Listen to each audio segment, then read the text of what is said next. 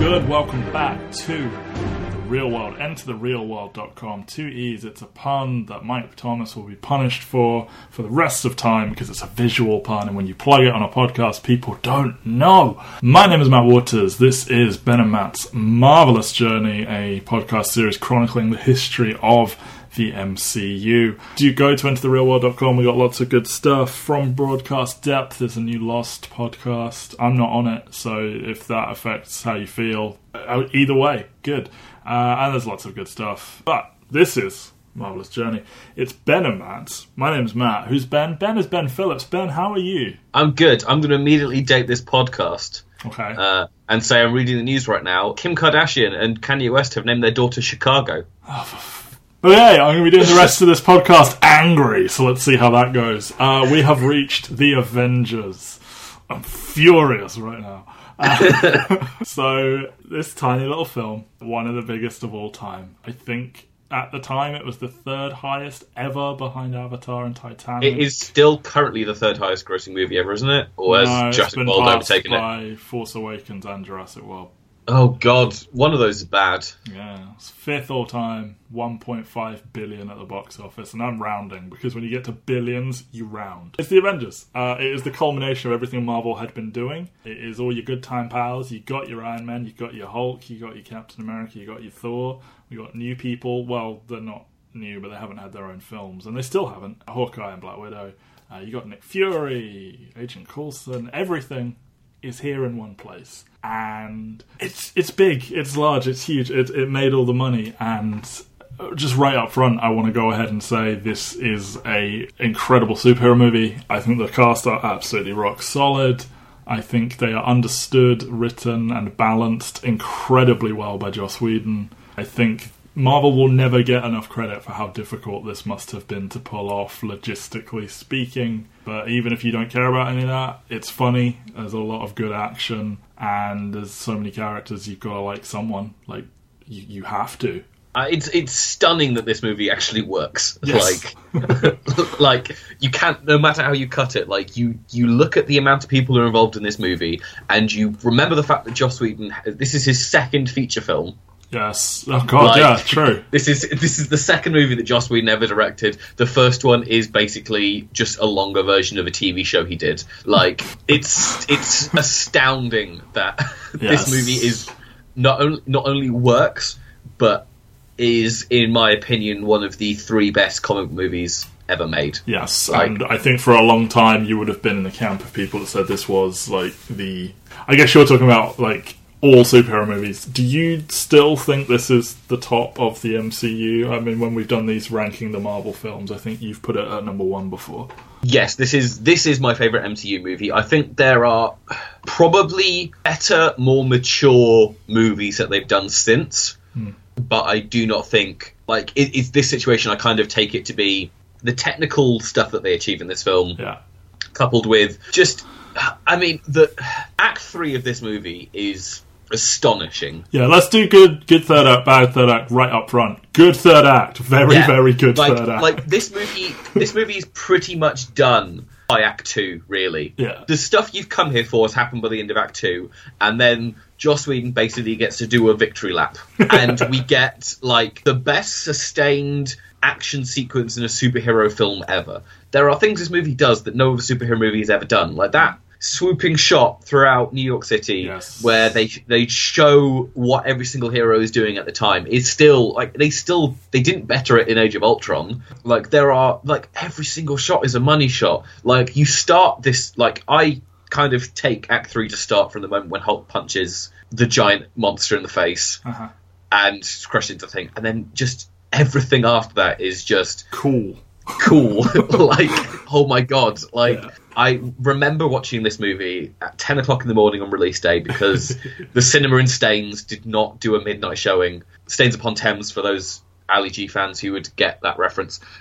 East Staines massive. Yeah, so 10 o'clock in the morning, sat there, we skipped lectures, 3 of us just sat there, and it was just elation, just like laughter and fun, and just stunned that this movie is working and working as well as it is. I think the second I got out of seeing it, I ordered Incredible Hulk and Thor on DVD because I was like, man, look at all these cool things they're doing. And, you know, one of those didn't work out for me very well at all. I'd seen Iron Man and Iron Man 2 by now. I watched Captain America, like, in the weeks leading up to this because I was very aware Avengers was coming. And someone was like, yeah, Captain America's surprisingly good. And, you know, you've heard our episode last week. We do still think that. And then, you know, you get the fucking Avengers. Wow. So, released 4th of May, 2012. So, what's that, like 6 years to the day in America? Yeah, pretty much. When Infinity War is going to be released. The only movie to come out between Captain America and this, of the superhero variety, was Ghost Rider Spirit of Vengeance, which is in a weird category of being Marvel post, you know, Marvel having their film stuff back, but it isn't canon in the MCU. So, you know, the deck is nice and clear for a good superhero movie to come out. $220 million budget, which is only slightly more than Iron Man 2. And as I said, it made $1.5 billion. I mean, you have to remember that this was at the point where they were not paying their actors very much money. No, so they can kind of get away with having this cast this stack when they're all paying them. Well, I think they're paying Thor and Cap, like between them, are making less than $1 million. I think. Yes, Downey Jr. is making an insane amount, but I can't remember if he's actually making an insane amount up front or if he's only got back end profits coming off this movie. I know he now charges $50 million per movie. Yes, but I don't know if that's plus ticket sales. He had ticket sales for this. I know he did. But he definitely had it for this, but I don't know whether or not this is the movie which started the $50 million upfront fee, or whether or not this is the movie where he started just getting back end ticket sales to kind of. Well, this made him the richest man in the world. So, as you said, written and directed by Joss Whedon, Zach Penn has a story credit because he was originally a writer of choice, but that changed. Speaking of which, while I like to romanticize the way Marvel went about the Avengers, I'm like, they put in the work and they put out these solo movies with no like malicious business intent of. They totally did. They announced they were going to do the Avengers in like 2005. They pitched their big plan to Wall Street analysts to get it all going. So they announced it for a 2011 release after Iron Man was a huge hit. Jon Favreau was in talks to direct, but he gets a producer credit. He was creatively involved. Sweden hired in 2010, and well, there might be a reason Zach Penn hasn't worked with Marvel since, because I believe he told them that Zach Penn's draft was terrible and they had nothing. So he wrote his own version of the movie. The only demands put on him were that Loki is the villain, the heroes have to fight amongst themselves in the middle, and it has to come out by 2012, which, he did all those things. Disney had bought the distribution rights from Paramount at this point. Paramount still get the logo, don't they? They do. It does flash out with 100th anniversary, but then the end credits say distributed by Walt Disney. Yeah. It's only at the very end it says Disney. They paid $115 million for this, and Paramount still get an 8% box office out of this, so that's a pretty good deal for Paramount, to be honest. And early drafts included The Wasp, Ant-Man, and War Machine, but they wanted to get some more S.H.I.E.L.D. in there as connective tissue. I cannot wait to start talking about it, but you, my friend, have the tall task of talking about kind of the history of the Avengers up to this movie coming out. So there's two important things to talk about. So one, you've got the Avengers, which is basically, I think this is just the top of my head, Marvel did it as like a skip month. Basically, like they didn't have the next issue of, I want to say it was Fantastic Four ready. So basically, Stan Lee and Jack Kirby just kind of threw together a bunch of other heroes into a book, which ended up being the Avengers, which is, at that point, Hulk, Iron Man, Thor, Wasp, and Ant-Man teaming up to defeat Loki in the very first issue. There's no Captain America. He gets unfrozen in issue 4 of the Avengers. And yeah, so basically, ever since then, the Avengers has been the franchise. Like, historically, it's never really contained the big Marvel hitters. Like, Spider-Man was not an Avenger until the early 2000s. Fantastic Four were never really part of the Avengers. And then when the X-Men became the heavy hitters in Marvel's publishing lineup, they were not part of the Avengers. So the Avengers has always been kind of the B and C list characters off to the side, doing their own thing. Like more by the sum of their parts, kind of thing. Yeah, exactly. Like, I mean, like, there are people who read them. There have been like really, really great Avengers runs over the years. Kurt Busiek's run from the late 90s is a particular standout, but that's probably more interesting to talk about next time we talk about an Avengers movie.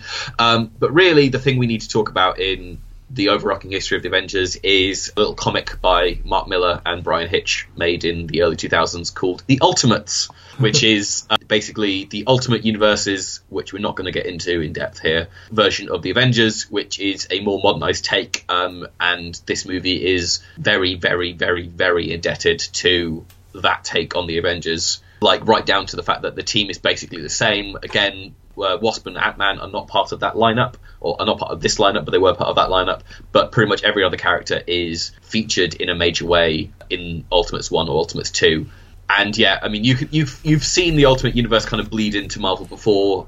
Samuel Jackson was the basis of Nick Fury in that comic book series, and the Hulk is probably quite similar to it. Like, he's less sexualized than in Ultimates, but there's still very much like there's a big part of that Ultimates run is the Hulk going on a rampage, and obviously that early part is a big thing here in this movie, and yes, you can just little bits of DNA are implanted from the Ultimates rather than from classic Silver Age Avengers stories. But yeah, that is a very brief look at the history of the Avengers. I have always found it interesting that the Avengers was, as you said, it is kind of a collection of odds and sods that by themselves aren't as exciting as the big money makers.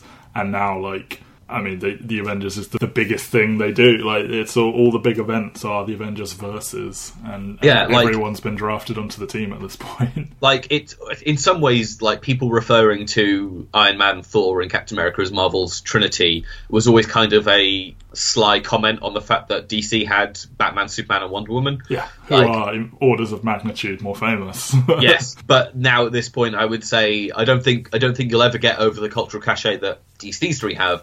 But these movies have definitely taken all three of those characters to the A-list. Even in comic publishing, like, those three books are still where a lot of good writers are cutting their teeth and doing interesting stuff, because they never had those kind of defining runs back in the 70s and 80s and stuff like that. Whereas now there are writers who are like Matt Fraction's run on Iron Man, and Jason Aaron's current run on Thor, and Ed Brubaker's run on Captain America, that are character-defining things that we'll start to see lots of elements bleed over into the MCU and goes back and forth and such. Yeah, we tried something a little bit different with the structure last time with Captain America, where we sort of went through the film and talked about it as it went. Obviously, that was quite long. This probably will also be quite long, because it's the fucking Avengers, which is a 143-minute movie, longest so far by 20 minutes. It was originally going to be 3 hours. But, I could, like, run through the cast one by one like we've done in the past, but there's so much happening in this movie at different points that I think that's going to really jot things around. So I'm kind of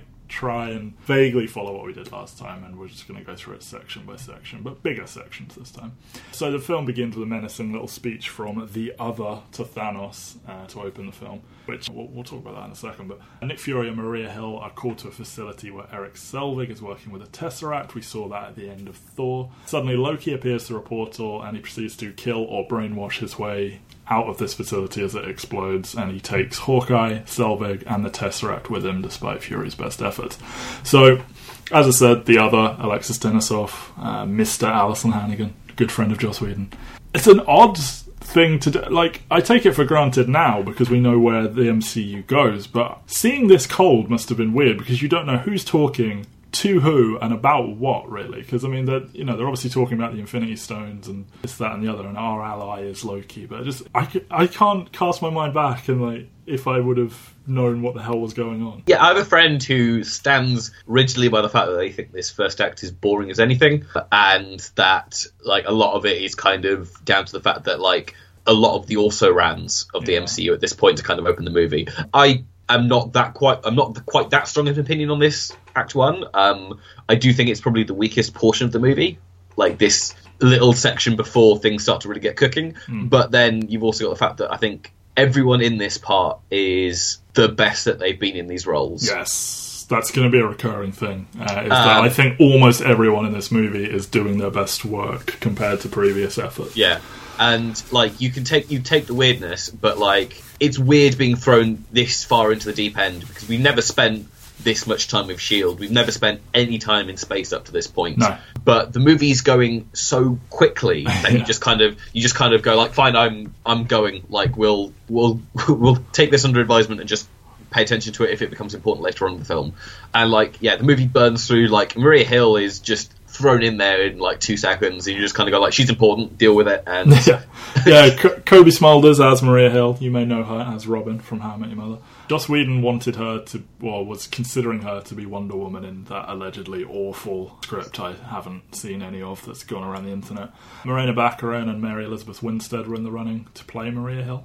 A little bit of a different take on the character. She's like very, very stern and stuff in the comics, and she's not stern here, but she is a lot warmer, I thought. And like, you know, she hired her own trainer. It kind of seems like she's trying to like audition for action roles to get away from How I Met Your Mother. But you know, she's got a difficult task. She's joining a group of people that we know, and she's mostly there to kind of argue with Nick Fury and then ultimately agree with him. So that kind of sucks for her. But yeah, she's fine. Yeah, like I don't. It's not the most glamorous of roles. It's fun, and it's obviously something different that she gets to do. I also think it's one of those things where like it's probably something she did in about 2 weeks when she was on break from How I Met Your Mother. So like you can kind of forgive her for not doing too much with it. She didn't get to sing a vampire musical in her little side project. But, no, she did not. But she got to be in a $1.5 billion movie. Yeah, and she gets to show up in a couple other movies. She's been back a lot. It's interesting because I mean she's never really like had a huge storyline. She's just like joined at the hip to everyone else, but she does keep coming back. So good for her.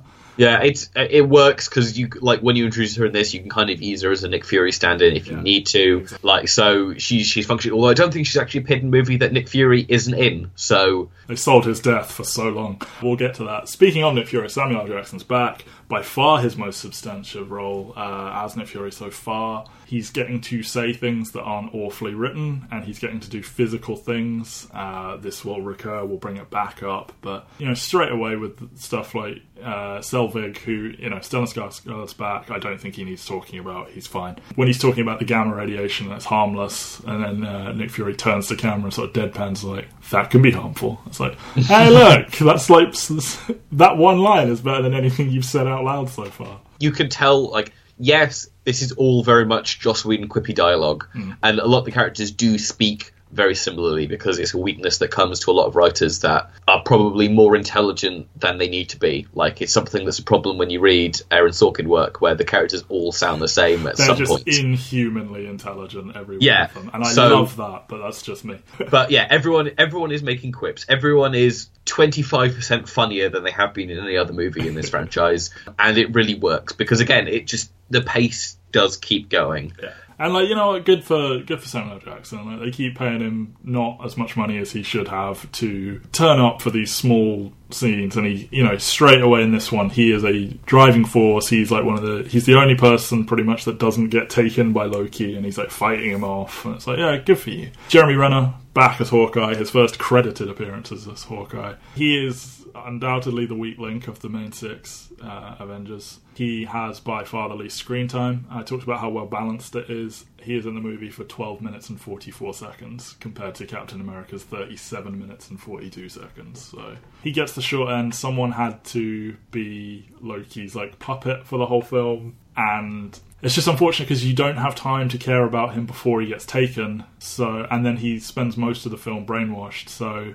I think like going through the entire MCU, you are never given an opportunity to fully like care about Hawkeye to the degree you do everyone else around him. And like they will try in Age of Ultron. But we'll come back to this point in Age of Ultron because I do want to refute it somewhat. But in this movie, he is the weak link. He is, and I think you can tell in Age of Ultron that Joss Whedon regretted what he did to Hawkeye. Yeah. Hawkeye is a lot more. There's a lot more substantial in Age of Ultron, but in this movie, he's basically there at the end to just kind of look cool. And again, he gets his fair share of money shots when we get to Act 3. Yeah. Until then, he's just a zombie, pretty much. Yeah. He is a plot element. He is. And he is a plot element of Loki. Tom Hiddleston's back. What a fucking badass straight away. I think it's a great choice to... Because, I mean, you have Loki fighting Thor, and you're like, oh, obviously Thor is his massive physical superior, but you remember Asgardians are all superhuman compared to normal humans. And what do you do straight away? If you take away Thor and have him versus normal dudes, he mops the floor with them. He's murdering everything that he sees, and immediately he's a far more threatening villain. They shoot him in a cool way, and he seems a lot more comfortable. And Joss Whedon writes him so well because he loves writing this sort of faux Shakespeare language. And it's Kenneth Branagh can direct Shakespeare, but I'm not sure those films were being written by people that could handle the material as well as Joss does. And it's lines as simple as "I'm burdened with glorious purpose" and stuff. He's just such a step above where he was in Thor. You can tell that Joss Whedon has a thing for writing villainous characters who are maybe a shade too much good in them for their own liking. Yeah. You see it on Angel, you see it in Angel in Buffy, you see it in most of the cast of Firefly. He's written a lot of characters who are like Loki. I think this is the most villainous he's gone with someone who will be redeemed later on, not necessarily by him, but you can tell he's just having fun writing this big, meaty dialogue that is just so dripping in melodrama. Yeah. It's just a glam diva, isn't it? We will talk about him more as we go, but his plan here is Thanos is giving him an army to conquer Earth in exchange for getting the Tesseract for him. Right, I have a quibble with this. Yes. So Thanos' plan is, Loki, take the one Infinity Stone I have... that we know of, and go get me another one. But does Loki know they're Infinity Stones? That was my justification, because yes, the scepter that Loki uses to take over minds is also later revealed to be an Infinity Stone. I don't know if Marvel knew both of those were when they wrote this. I would imagine they knew the scepter was, but yeah, the idea that Thanos desperately craves these and he gives one away to someone to go get another one is a bit dubious, but one has to just assume that he thinks that Loki doesn't know. So then he ends the movie and he has neither of them. That is a true thing. But anyway, we need to move on from this scene, really. I like it. I like what it does for Loki, but it is probably the least interesting moment in the entire film. Moving on. So realising the severity of the situation, Fury makes the call to bring in Tony Stark and Bruce Banner for their scientific minds only, I promise. And also he goes to get Steve Rogers. He sends Coulson and Black Widow to go get these people. I didn't mention Coulson in that opening scene because he's there, but we're going to talk about him now a bit because this is where he finally becomes Coulson, which is weird because you talk about this character with such fondness, but he as we've learned, he doesn't really fully step into the role until this. And spoilers, he dies in this movie.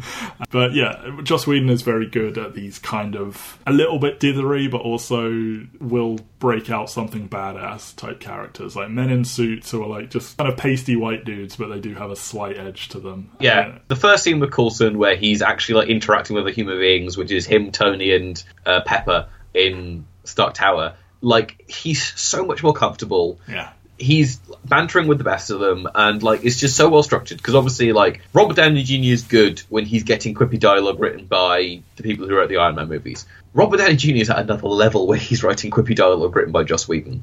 The whole thing about the 12% of a moment and all that stuff is just so well handled, and Coulson fits into that so much better than you think he would for someone who has basically been playing I am the connective tissue between these three movies and don't really have a character. You get more character in the throwaway line of what happened to the cellist than in anything else, and now that character is supported 5 going on 6 seasons of a television show. Yes, well, we'll talk about that later. I like stuff like him threatening to blow up the block while he's calling Black Widow's kidnappers or would-be kidnappers. Very, very no nonsense, and then just sitting there patiently on hold while she kicks ass.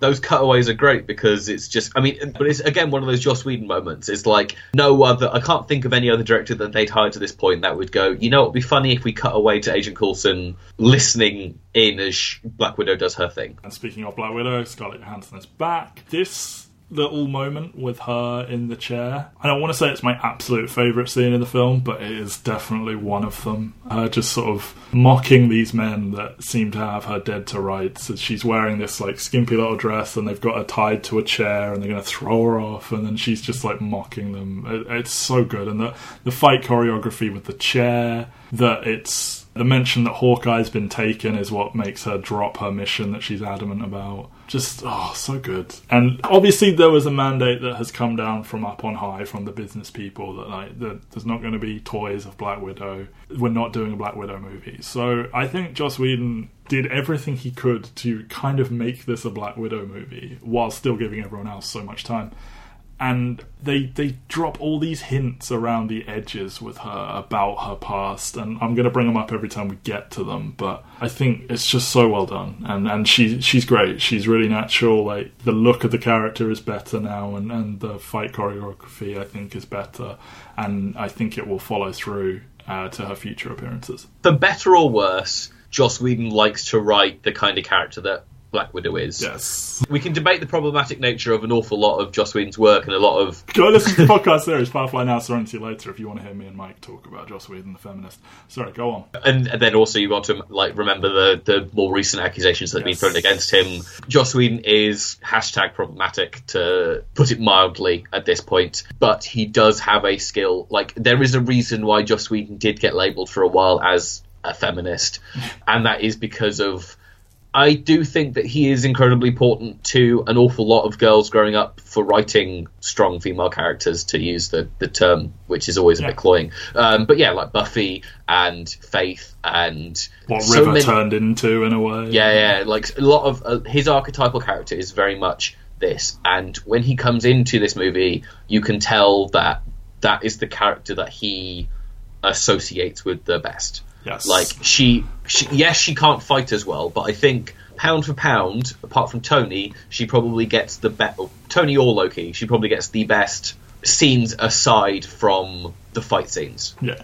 Like, she gets this, there's the confrontation with Loki later. Yeah, like, she gets us so much more to do, and part of it is to recognise the fact that she's not going to be the one that's going to take out the entire army at the end, but Joss nails what is so good about this character in one, and you can see that they kind of have to restructure the character around this later on. Yeah. And I don't think they quite have it when you get to Winter Soldier. I think she's slightly different in terms of characterization when you get to that one, but every other appearance post this one is heavily indebted to this kind of mild rewrite that he's done to her DNA. Yeah. In this movie. You talk about the great scenes she gets to do. One of them is...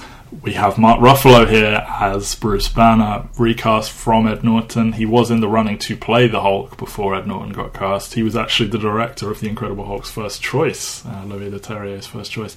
He is staggeringly good in this film, in my opinion. He has these jittery little mannerisms. He exudes all this guilt and remorse in a way. Like, Ed Norton talked about the guilt that Banner carries, but I see it on Mark Ruffalo. He's a very good physical actor. Like, go watch Foxcatcher. He looks like a different fucking person. They're just wearing this world-weary, cynical smile and touching the little cradle and saying, I can't every time get what I want, which was an improvised moment. And they introduced this concept. He talks about the other guy as a way of talking about the Hulk, and just his body language and all of this stuff is so good. And as I said, like, he took this role from Ed Norton, and he's been the Hulk ever since. And we'll talk about Hulk later on, but just his work here as Bruce Banner, as Natasha comes to sort of bring him in, I think is incredible. Yeah, like the play off into them, because obviously Scarlett Johansson as Natasha Romanoff is not showing anything in that scene whatsoever. Like, she's being the cool, calming voice of reason, and you can tell that Bruce isn't buying it 100%. And so that moment where he just shouts at her, "You're lying," and she just pulls out the gun from under the table and just has this look of utter terror on her face. Yeah, she really sells her fear of Hulk throughout this.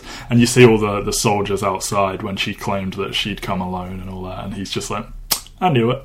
Yeah. And I talked about, these hints at her backstory because obviously she lures him there using this little girl who's claiming her father is sick, or her grandfather, I think it's her father. And he goes, do they start them that young? And she says, I did. And it's just like, oh, that's something I want to hear more about. And they do this over and over again, and I'm going to keep bringing them up. But yeah, I love what they do. They also do a very slight retcon. It's not in this scene, it's when Coulson's talking to Kat, but they say that Banner was trying to recreate the super soldier serum, and it's like, are you just glossing, or is that your new statement of intent here? But yeah, I mean, I think it's one of those things where it's like, was Banner trying, or was he hired to try and wasn't told that was exactly what was happening? Indeed. I think it can work in multiple ways, but yeah, it does seem weird that Bruce Banner is explicitly, I'm going to turn myself into Captain America, doesn't feel like the kind of thing that Bruce Banner would do. Yeah. But I can see a world in which Thunderbolt Ross hires him to try and recreate it. Yes. And he isn't 100%, he doesn't know that what he's trying to do is do a super soldier serum or something that will make people more physically fit. And who knows? This is also clearly the start of an ongoing storyline that I feel everyone on the planet other than me is furious about, and it is the romance between Bruce and Natasha that will come up in earnest in Age of Ultron. I don't know if it was even planned at this moment, but just they have good chemistry. I think just in real life, I think they've worked on 3 films together or at least one before this, and I think they share a birthday, and they just have incredible chemistry. And that's the thing. Is when you get this kind of thing, and you have these actors who do have this much chemistry, and obviously Chris Evans and Scarlett Johansson's chemistry is a different kind of chemistry, and I think that would be the more obvious choice, would be to hook these two people up in this world. And I think that is a romance that has occurred in the Ultimate Universe, maybe, I don't know. I've seen an animated movie adapted from comics where they are together. The more recent romance is Natasha and Bucky, but that's definitely not something they'll be attempting in these films. But Scarlett Johansson and Mark Ruffalo have super good chemistry, and you can tell why Joss would pick up on it to delve into it in the second movie. We can debate problematic natures of that relationship in that movie. We will. But I think they're really good at accessing each other's haunted pasts. I think it's good. So we've mentioned Captain America, we've mentioned Chris Evans in the last couple of minutes. He is back as Steve Rogers, Captain America. The scene that we saw at the end of his movie with the punching bag is back in higher quality. Not cropped to the middle of the screen for some bizarre reason. Yeah, he is punching a punching bag while having flashbacks from going into the ice, for those that didn't see the movie. Including a shot that they've done specifically for this, with him explicitly in the ice. Yes. which seems like just very weird and very quick, and it's just God, they really went through a lot of effort just for this 2-second shot. It's so Tony can call him a capsicle. Chris Evans' performance is so understated because he's playing a soldier. He is very no-nonsense. He's like, right, what's the mission? He will give his opinions sometimes, but he just kind of wants to go with it, and I think that falls under the radar when you have people as flamboyant as Loki and Tony Stark and Thor, and you have these explosive, you're waiting for Hulk to become Hulk and all that. And Chris Evans here and throughout, you see him physically portraying this man who is outside of time, and you see this sadness on his face all the time, and we'll see a lot more of it in a few episodes' time, but it's a rare example of consequence. We are in orders from Mike Thomas to talk about, and you want to talk about it as well, I know, how often Marvel will just scrap a plot line in their next movie. They'll be like, oh, look at this cool thing, and then just forget about it next time. One of the rare instances of consequence is Cap going into that ice, losing everything, and he carries that with him always. And I like what he does here. We'll talk about his costume later. But, I think it's interesting because obviously it's up to Winter Soldier to kind of delve more into that. But I think this movie does a really good job of the man out of time.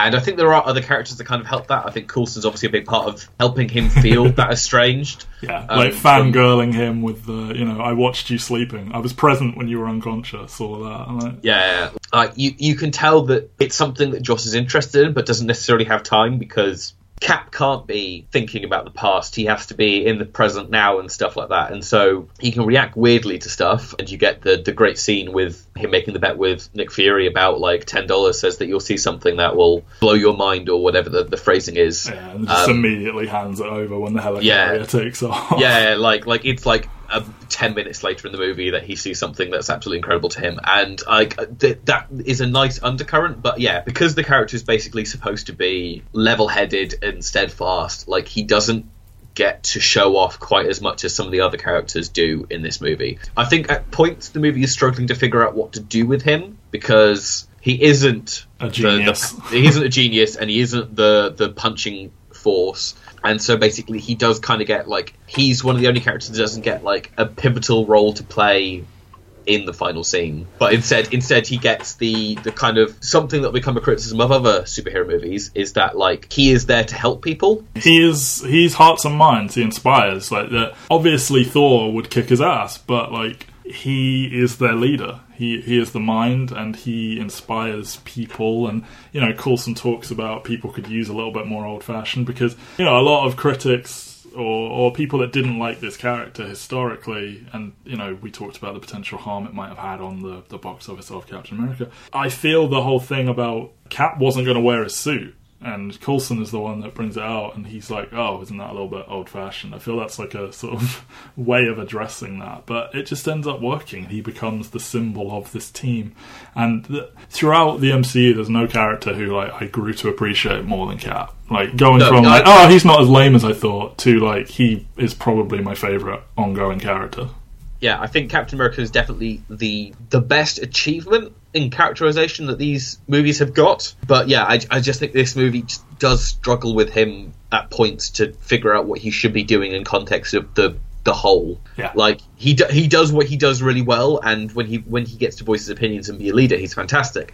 But you look at the part that he plays in some of this stuff, and it's just like you had to throw in a little extra just to make sure he seemed like he was actually a functioning part of this team. Indeed. Let's get to the biggest star, like the one that was the biggest success for them in Phase 1. Robert Downey Jr. is back as Tony Stark. He brings with him Gwyneth Paltrow as Pepper Potts. By his insistence, she's there. Joss Whedon wanted none of the supporting characters because he wanted to cut everyone off from their like sort of support systems. But you know, good for Robert Downey Jr. and like he has always pushed for Gwyneth Paltrow to get more to do and everything, so good for you, dude. He also was pushing for Tony to be the like undisputed lead of this movie. He thought Joss Whedon was out of his mind for not opening the film with Tony. They at one point apparently were trying a version of the script where he was, and they agreed it didn't work.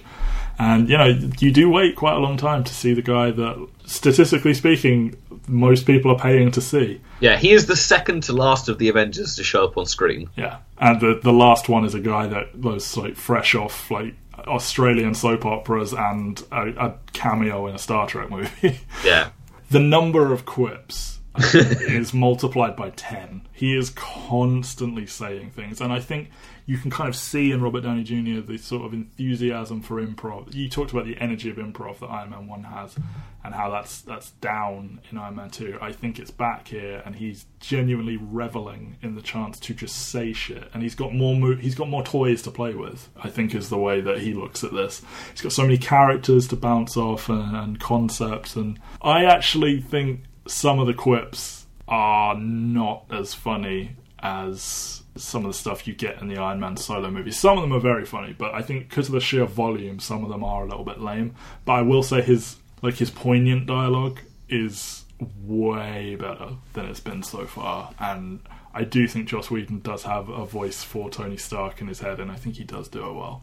I'm not going to say this is his best performance in this role so far, because I think that's still Iron Man 1, but I do think that like he brings a confidence to it, because this is his fourth time playing this character. He is the big daddy, really, of this movie. That felt weird. I could tell by the way you reacted to yourself saying it. Yeah, but like he's the one that kind of like grounds it all, like, because he's the kind of esteemed older actor who's kind of like welcoming everyone to his playground. He's like, everything's going to be okay, everyone. Like there are other people who have done the character this many times, but still he's got 2 solo movies and a team movie teamed up for himself. So yeah, like he definitely works really well in this scene. Yeah.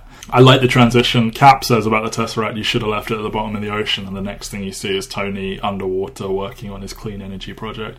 And that is, of course, a continuation of this plotline with Tony, where he's trying to atone for his past of being a merchant of war. He is now trying to help others and have a legacy and all of these fun things. I like, you know, you talked about it. I think there's no need to go over it again, but, you know, the kind of quippy back and forth with Pepper and her punishing him for his sort of ill-chosen words and everything. I also really like the small detail of Tony doesn't like to be handed things. It's very eccentric, billionaire-y. And, you know, Pepper's just walking around barefoot. She's clearly just here for this one scene, but it's warm, it's nice, it's fun to see these two together. You look at them and you're like, and then now it's time for superheroes. The two of them, they probably have the best chemistry. Like, in a single scene, like, they kind of, like, play that chemistry off it so much better than a lot of the individual scenes in the Iron Man movies do. Yeah. Like, this is basically like a 5-minute dedicated scene to just saying, like, don't these two actors have really good chemistry with each other? Yeah. Which, there are moments in the Iron Man movies where they get to do that, but, like, for the most part, they were kind of separate, or, like, they kind of... This is the first time we get to see them as a couple, and you can tell they work as a couple. Yeah, they do. His name is Agent. So we've got our team now.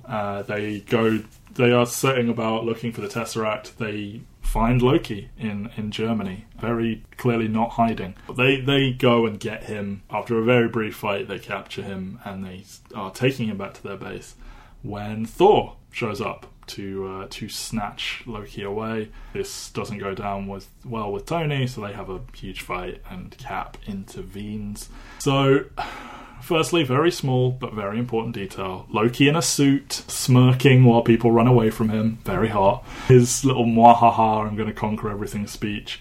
As those go, it's not an awful one. And then you have Cap jumping in and saying, the last time I was in Germany and saw a man standing above everyone else, we ended up disagreeing. Cap is here in his costume, Ben. Phil Coulson should never be allowed to design anyone's costume ever again. Oh my god. Like, I get what they're going for. They're going for that kind of sleek, modernised take on something that works in a Jack Kirby comic. But the thing is, they already did a really good version of it in Captain America that looked like a really good, modernised version of the Captain America costume that felt practical. This is not practical. This level of costuming is the kind of thing that you'd expect from, like, Sam Raimi's take on Spider-Man. Yeah, the campy heroes of the late 90s, early 2000s. Yeah, every other costume in this movie looks like it's something like... We've already seen Thor's costume, but that still feels kind of like armour and like something a Norse god would wear. Whereas this is like the full blue bodysuit that's like lycra and skin huggy and stuff like that. It's just like, no, this isn't. And the helmet's bad. The helmet's bad. Ugh. Yeah, like it's just like, and you can tell that they thought it was bad because like they make a big point of him going back to his World War II costume in Winter Soldier. They sure do. This costume is never seen again. No. Like, and for very good reason. I can tell why they did it. I'm glad they tried it. It's just a shame that it's like easily the worst costuming decision that the MCU has made. Like every other character in this franchise looks like an excellent modernization of it, whereas this feels like just so bad and so cheap and so out of place. And I'm glad the front cover of the DVD kind of like hides it away, but like my god, like when they do that shot in Act 3 with the circle shot of them all standing around and it finishes on Cap, and it's just like, oh my god, get that horrific eyesore out of my face. Yeah, turn the brightness down, it's fine. This is bad, and I'm glad they fix it, but I'm looking at a picture of it right now, and it's just, oh my god, it's so dumb. I like when Tony shows up, he hacks the PA system of the little shield jet and starts playing Shoot to Thrill by AC/DC. It's fun. He starts chipping away at Cap a little bit. It's a little bit friendlier at first. We will talk about Tony versus Cap, obviously in many podcasts time, but also later in this one. So Chris Hemsworth is here as Thor, literally from the heavens lands on this jet and then just throws Tony out whatever and grabs Loki and just flies off. And we get this scene on a mountaintop that I adore. And Chris Hemsworth is so much better than he was in Thor. Do you want to take a moment to talk about his eyebrows? How dare you. I gushed about it in Thor. I'm going to gush about it in Thor 2. I'll probably gush about it a little bit more in Ragnarok. The bond between Thor and Loki is something I love. And knowing that these two, where we last left off, they were fighting each other bitterly. Knowing that Thor can have his way with Loki. Well, not like that. Calm down, Weinstein. And they don't fight. They are just standing there talking to each other passionately. And I just think it's so well done, this little scene on a mountain with two ravens, because that's cute, Odin. And Thor just says, I thought you dead. And you can see it in his face when he's talking about how he thought Loki was dead. He just genuinely, through this whole thing, wants his brother to come home with him. And he's very naive to who his brother is as a person, but, just give up this poisonous dream, you come home, he loves him, and I do really like that about this, that it is nuanced and it isn't just good versus evil. That they'll make the joke about it, like he's adopted and all that later, but for now we continue to get this very realistically played scene between two brothers. Yeah, so at Mike Thomas's request, we do have to discuss the abandoned plotline here, which is that Thor ends with them destroying the Bifrost. Mm-hmm. He cannot see Jane anymore. He cannot see Jane anymore. Avengers opens up and Thor just arrives on Earth. How much of the All-Father's dark magic did he have to use to send you here? In their very brief defense, but like still not good guys. Loki does make a point in Thor 1 of saying there are other ways to move about, and he clearly does that because his machinations, he does them aside from the Bifrost. But yeah, it's bad. They wrote themselves into a corner and like, oh shit, we need him in Avengers. Yeah, like I think the reason it plays, and because it's one of the things where it's just like, one, you don't want to open up the movie which might be people's first time seeing Thor. You look at the box office number for this, and this is not people who have just seen one of the other movies. This is a combination of kind of all those people. So this might be people's first time seeing Thor. It was mine. You do not want to open it and go like, the Rainbow Bridge is broken. Well, we fixed it now. Now you can go see Loki. Like, the pace of the movie would be damaged if they did have to do that kind of thing. Yes, for the diehards, it's just kind of this weird moment. You just kind of go like, oh, but okay, so that big cliffhanger emotional ending means nothing now. But the only reason it carries on working is because they carry on the emotional beat that was there at the end of Thor through this. So even though you kind of get this weird disconnect when you go like, oh, they've abandoned that plot point entirely, you still sit there and go, but the relationship between Loki and Thor is still what it was when I last saw them. Yes. And that is a continuation that can kind of carry me through this weird plot disconnect. Yeah. So as long as you're not one of those people who's like going like, the MCU makes no sense on a plotting level, you're fine. I mean, yeah, I just remember seeing this scene and thinking, wow, there's like genuine like high drama happening here with these people. I like this. I'll go watch Thor. And I was like,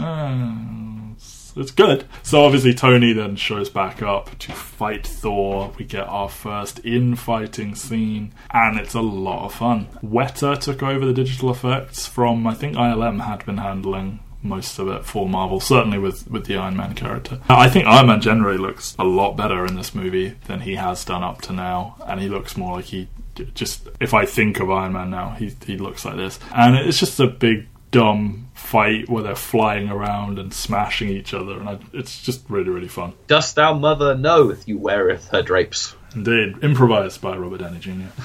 Again, Shakespeare in the Park, like, it's all good fun, and it's what you want from the first time these characters meet. In comic books, like, the kind of trend of superheroes fighting each other has kind of played out. Yeah. But I do think it works here because I do think they kind of keep it brief and they highlight the differences between these two, and it does make it mean more. Yeah. When they put their differences aside. But this is a fun one where you can see the reasoning behind why they're doing this. Yeah. Like, you can see why Tony and Thor are hot-headed enough to think that this is the way to settle their differences. Yeah. And then Cap has to come in as like, this is dumb. Stop this, you two. The shot of the three of them standing in the clearing is money. Yeah. And it just kind of helps at the end because it also positions Cap into being like, I don't like Tony because of how brash he is. Like, you can tell that Cap kind of can see where Thor is operating from in his thoughts. Yes. But he sees what Tony's doing is just like, this guy's a douchebag. Like, oh, I totally forgot his line of, there's only one God man, and I'm pretty sure he doesn't dress like that. Just this very God-fearing, polite man that he is, calling her ma'am and all that.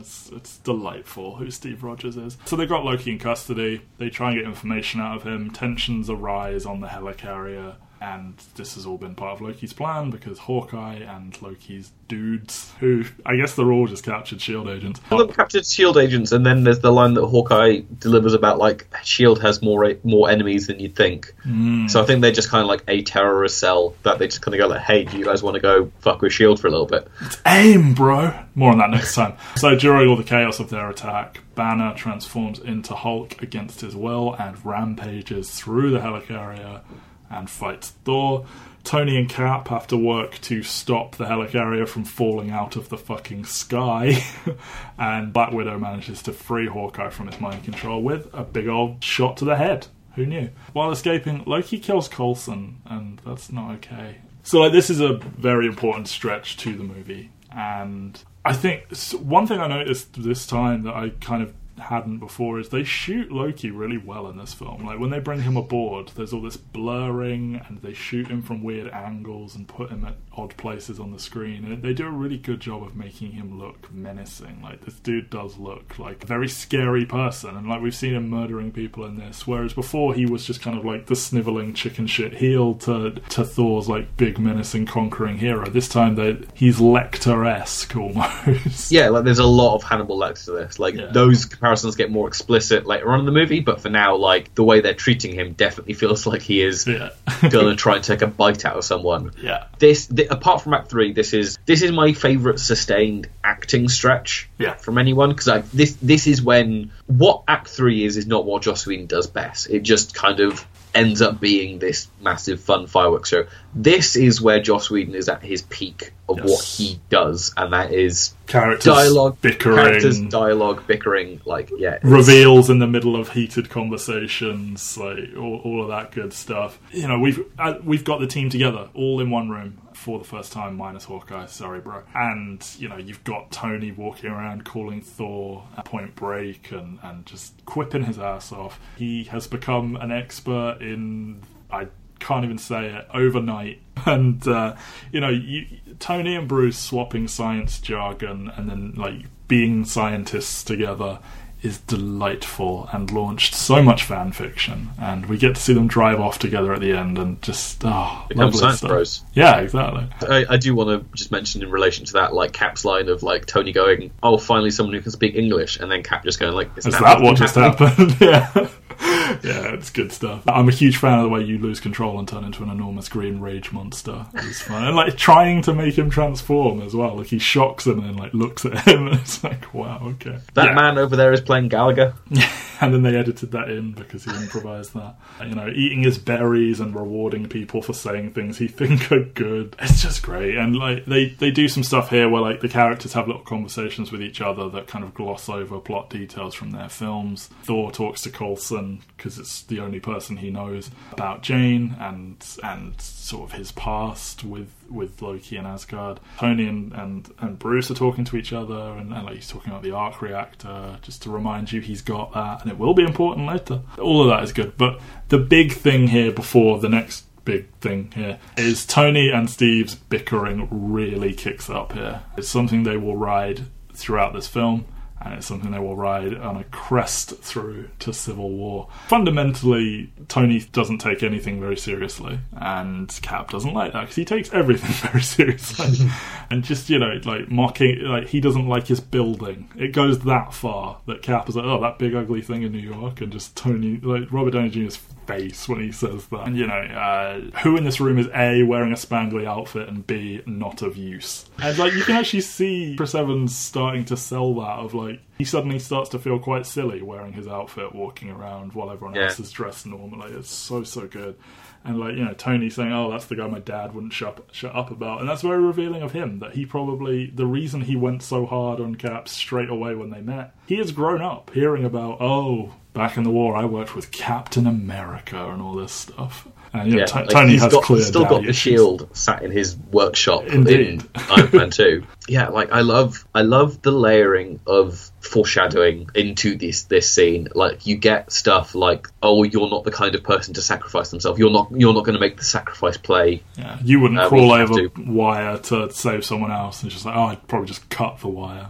Yeah, and you get that, and then there's just so many little pieces that just kind of like play out importantly later, like as you mentioned, the arc reactor and stuff like that. And like, it so seamlessly fits in what they're talking about that you don't realize it's like thematically important until you watch it again. You go like, "Oh god, they were seeding that part throughout it all."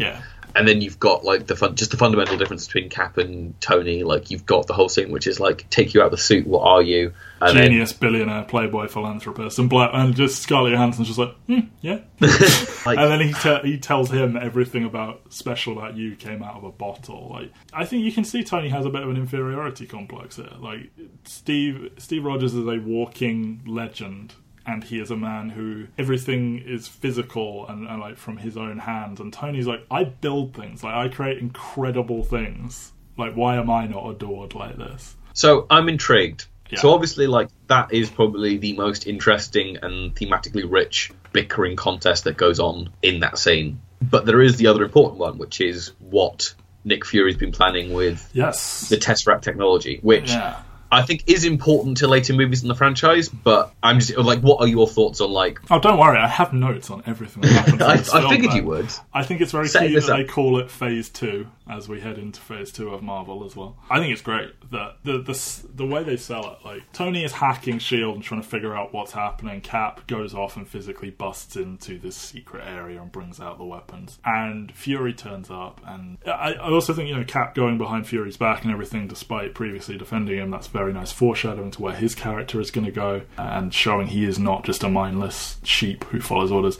And the way they shoot it when Fury says, you know, when they're like, yeah, we're using the Tesseract to build weapons, he goes, because of him, and then points, and then sort of the camera follows him across to Thor, and Thor's just like, huh? Like, what did I do? I think it's great. It's very important because it, as I said, it foreshadows this idea that S.H.I.E.L.D. are not maybe as on the up and up as you think. It is a very real thing of the dark side of these big government type organizations, and I think it's just a really well written 6-way argument more than anything. It's interesting because I think there's point like Thor is kind of like Thor's interesting arc in this movie is the stuff with Loki, but in that 6-way argument he's kind of like lost a little bit because his basic argument is saying like, I'm not a threat, and it's just like, well, it's a pretty good one because he knows he's not a threat, but he knows he's not a threat, but it's still like you still go like, but Loki's here and Loki's obviously causing a problem. Like, but then he points out by showing you have these weapons, you are inviting a higher form of war or whatever. So yeah, it is a very good sort of cause and effect thing. And like amidst all of this bickering, you have Banner, who reveals in this moment that he attempted to kill himself, and it is a thing that is a deleted scene for the Incredible Hulk. And just him talking about the other guy spat it out. And it's just like you see all this pain in him, and everyone sort of shuts up when he starts talking. It's so good. And obviously you have this weird foreshadowing with he's picking up the scepter, and we later learn that has the Mind Stone in it. But it always struck me at the time as kind of it's kind of a plot point that doesn't go anywhere, almost. It's like, oh, something else is going to happen here, but it's kind of for nothing in a way. I think like what they're setting up is that Loki is still somewhat in control of the scepter in this scene. Like he is playing them off each other, and there is something about an Infinity Stone that on some level gets you subconsciously. Like, I mean, it's cool. It's just it felt like it was setting something up that. Definitely. But I do think like future movies do kind of like you can watch this again and go like, oh, I get kind of what they're trying to imply about Infinity Stones. Like Infinity Stones have this innate, I just kind of want to touch it vibe to them. Yeah. You talk about Loki still being in control. We have to talk about this scene. So they have him in this cage that is designed for if Hulk starts rampaging to contain him, and it will drop from the helicarrier down to Earth and kill whoever's in it. And they're keeping Loki in it, and he very immediately is like, not meant for me, I think. And he knows he's being watched. He knows they're listening. He keeps directing comments to them that hint to his plans. And, you know, they all try and intimidate him. But the person that breaks him is Black Widow. And I fucking love this scene. Because this could so easily have just been cliched, where she's tricking him. And, you know, she's trying to make a deal. She's like, hey, you know, I want Hawkeye back. And, you know, she says, you know, love is for children. I owe him a debt. And she's talking about trying to clear her past and all this stuff. Loki at first admires her, and then it turns to him trying to intimidate her. And he says the immortal line of, you mewling quim. And he does a really good job of seeming intimidating. And she does an even better job of seeming genuinely afraid of this man who's inside of a cage. Only for the ultimate reveal of, like, you know, we learn that his plan is to make the Hulk rampage and kill them all. And she just goes, so that's your play. Banner. Okay, bye. And then he's like, wait, what? And it's just so well done. And again, they've all had their solo movies. This is Black Widow's solo movie, in my opinion. And they just all happen to be here on some level. Yeah, like, they are both so good in this scene. Like, you can tell something's up when she turns around and starts to cry, because it's kind of obvious fake crying. Yeah. But, like, it's just her reaction afterwards to that reveal, and just the kind of, like, cockiness that's just like, and, like, you think ducks out and everything. And, you think you were playing me? No, I'm playing you. I'm the master spy in this situation. Because Because we have to remember that, like, people think of this in terms of, like, who's, like, the best fighter. It's like, Black Widow is, like, meant to be potentially the world's best active field agent spy. Like, she does this shit, and, like, she can't, punch a hole through a monster or anything, but she does what she does, and it's very effective. Mewling Quinn is as mortal as you can get from this movie, because there are problematic elements to that. Yes. Like, in terms of what that word is. Like, yes. I'm surprised they got away with it. I'm incredibly surprised they got away with it. So, you can tell that Joss Whedon was very excited to kind of get that in there, because it's a very good line, but it definitely, like... It's ugly, but it's good. It's ugly, and you can tell the kind of purpose it fits, but definitely, like, if you know what that word means, you kind of go, like, that went very far. Yes. Okay, so obviously his plan works when they attack. Bruce Banner is, the shock of the attack and a fall and everything stresses him out so much he becomes the Hulk and he begins to rampage. They shoot it like a horror movie. It's something I mentioned in The Incredible Hulk that I thought they did pretty well. They do it better here. It is so tense when she is trapped. Black Widow is trapped with Hulk, and she's sort of moving around the room trying to avoid or even find this giant rage monster. And it made me jump when he sort of roars at her out of nowhere. And the way they shoot it when she's running away and clambering and everything, like, you get this real sense of speed and urgency. And she will sell the encounter so well afterwards, where she's on the radio with Fury and she has to, like, really compose herself before she can go do it.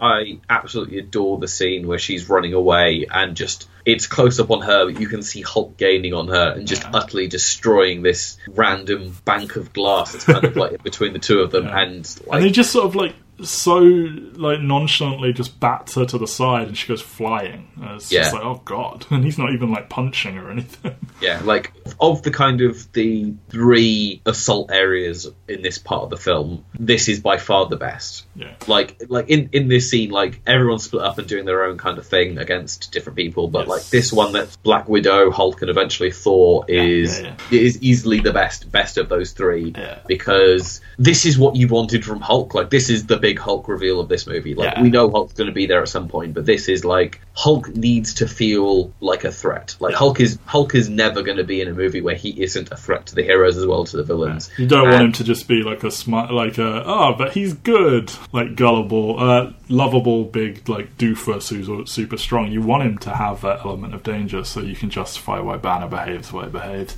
Every movie with Hulk in it has had this scene. I think this is still the most effective. I think there are probably more spectacular versions of Hulk versus the heroes, but this is still the one that I come back to and think this really sells. Hulk is terrifying to the good guys as well as to the bad guys. And Hulk looks really good now as well. Like, we had our complaints about how he looks. They are now officially motion capturing Mark Ruffalo's face, and it looks like Ruffalo when he's transformed. It doesn't just switch into some different looking dude. He motion captured all of it. He will improvise some scenes later on. They blend his voice with Lou Ferrigno. It feels immediately more authentic. And not even that many years after they spent probably more money working on Incredible Hulk, on just how Hulk looks, I mean. And yeah, it just looks really, really good. This whole section's obviously a nod to that first Avengers story with Loki trying to use Hulk against them and everything. So it's fun. You mentioned, Thor joins in. I love watching Hulk and Thor fight each other. That will be talked about a lot in one of our last podcasts in this series. But like they nail all the points that you want them to nail. Like the point where Hulk tries to pick up Thor's hammer. Well, he catches it first is the thing. It's like, oh shit, he caught it, but then he can't lift it. And it's like, he's so strong, but he can't lift it. And like the ground is cracking around. Like he's going to break the earth before he lifts that hammer. So good. And it's just fun because Thor is the one character who, he's basically invincible, which is why you see him, I think, 3, maybe even 4 times in this movie get knocked, like, off screen. And just, it's fun because it's the one character who Hulk can cut loose on and who can give Hulk a punch to the face and he'll feel it. And it's just really fun seeing them fight each other. And then, you get the fun thing where Hulk jumps at a plane that is shooting him because Hulk doesn't think, he just wants to smash. The pilot ejects. And he grabs him out of the air and then just throws him anyway. It's like, you've not really achieved anything, but you just expressed your raw anger. Very subtle thing to note. We get to see this fighter pilot's eyes because we have to feel sorry for him because later on we will not see a fighter pilot's eyes.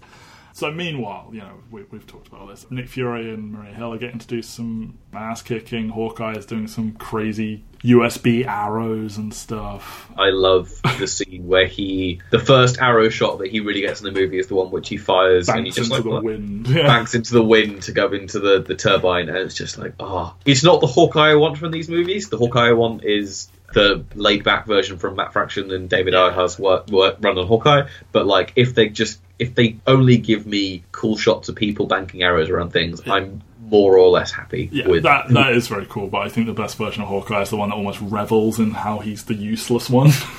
Yes. Anyway, so meanwhile, Tony and Cap are trying to fix the engine. I don't really have anything to say about this, although I do like that Tony views the whole thing as like a big math problem, and it's like they're all dying here.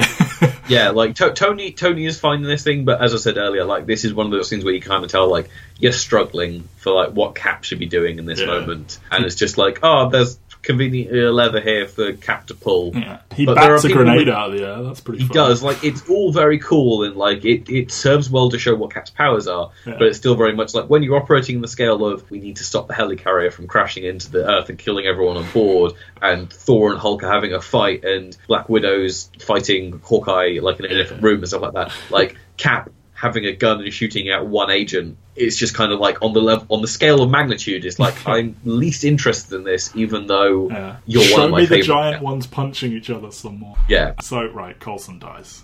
It's very, very sad. He pulls out this big gun that is a nice bit of continuity. It is styled after the Destroyer from Thor. He claims even he doesn't know what it does, which, that's a risky thing to do, Phil. Obviously, the consequence of this moment is annihilated by Coulson showing up in Agents of S.H.I.E.L.D., and they don't even tell you how he survived for 20 episodes or something. But in the moment, so sad. And everyone reacts to it so beautifully, and you have the more sort of shady Nick Fury, he's not a whiter-than-white good guy, he is just here to protect people by any means. Him using Coulson's death to unite them, and faking that he had the cards in his pocket when he died and stuff. I think importantly, he doesn't use it to unite them, he uses it to unite Tony and Cap. Yes. Because Black Widow and Hawkeye at this point, Hawkeye's been unbrainwashed. Yeah, we'll talk about that. Yeah, but they're already on board with this kind of thing. Thor is out of action. Hulk is out of action.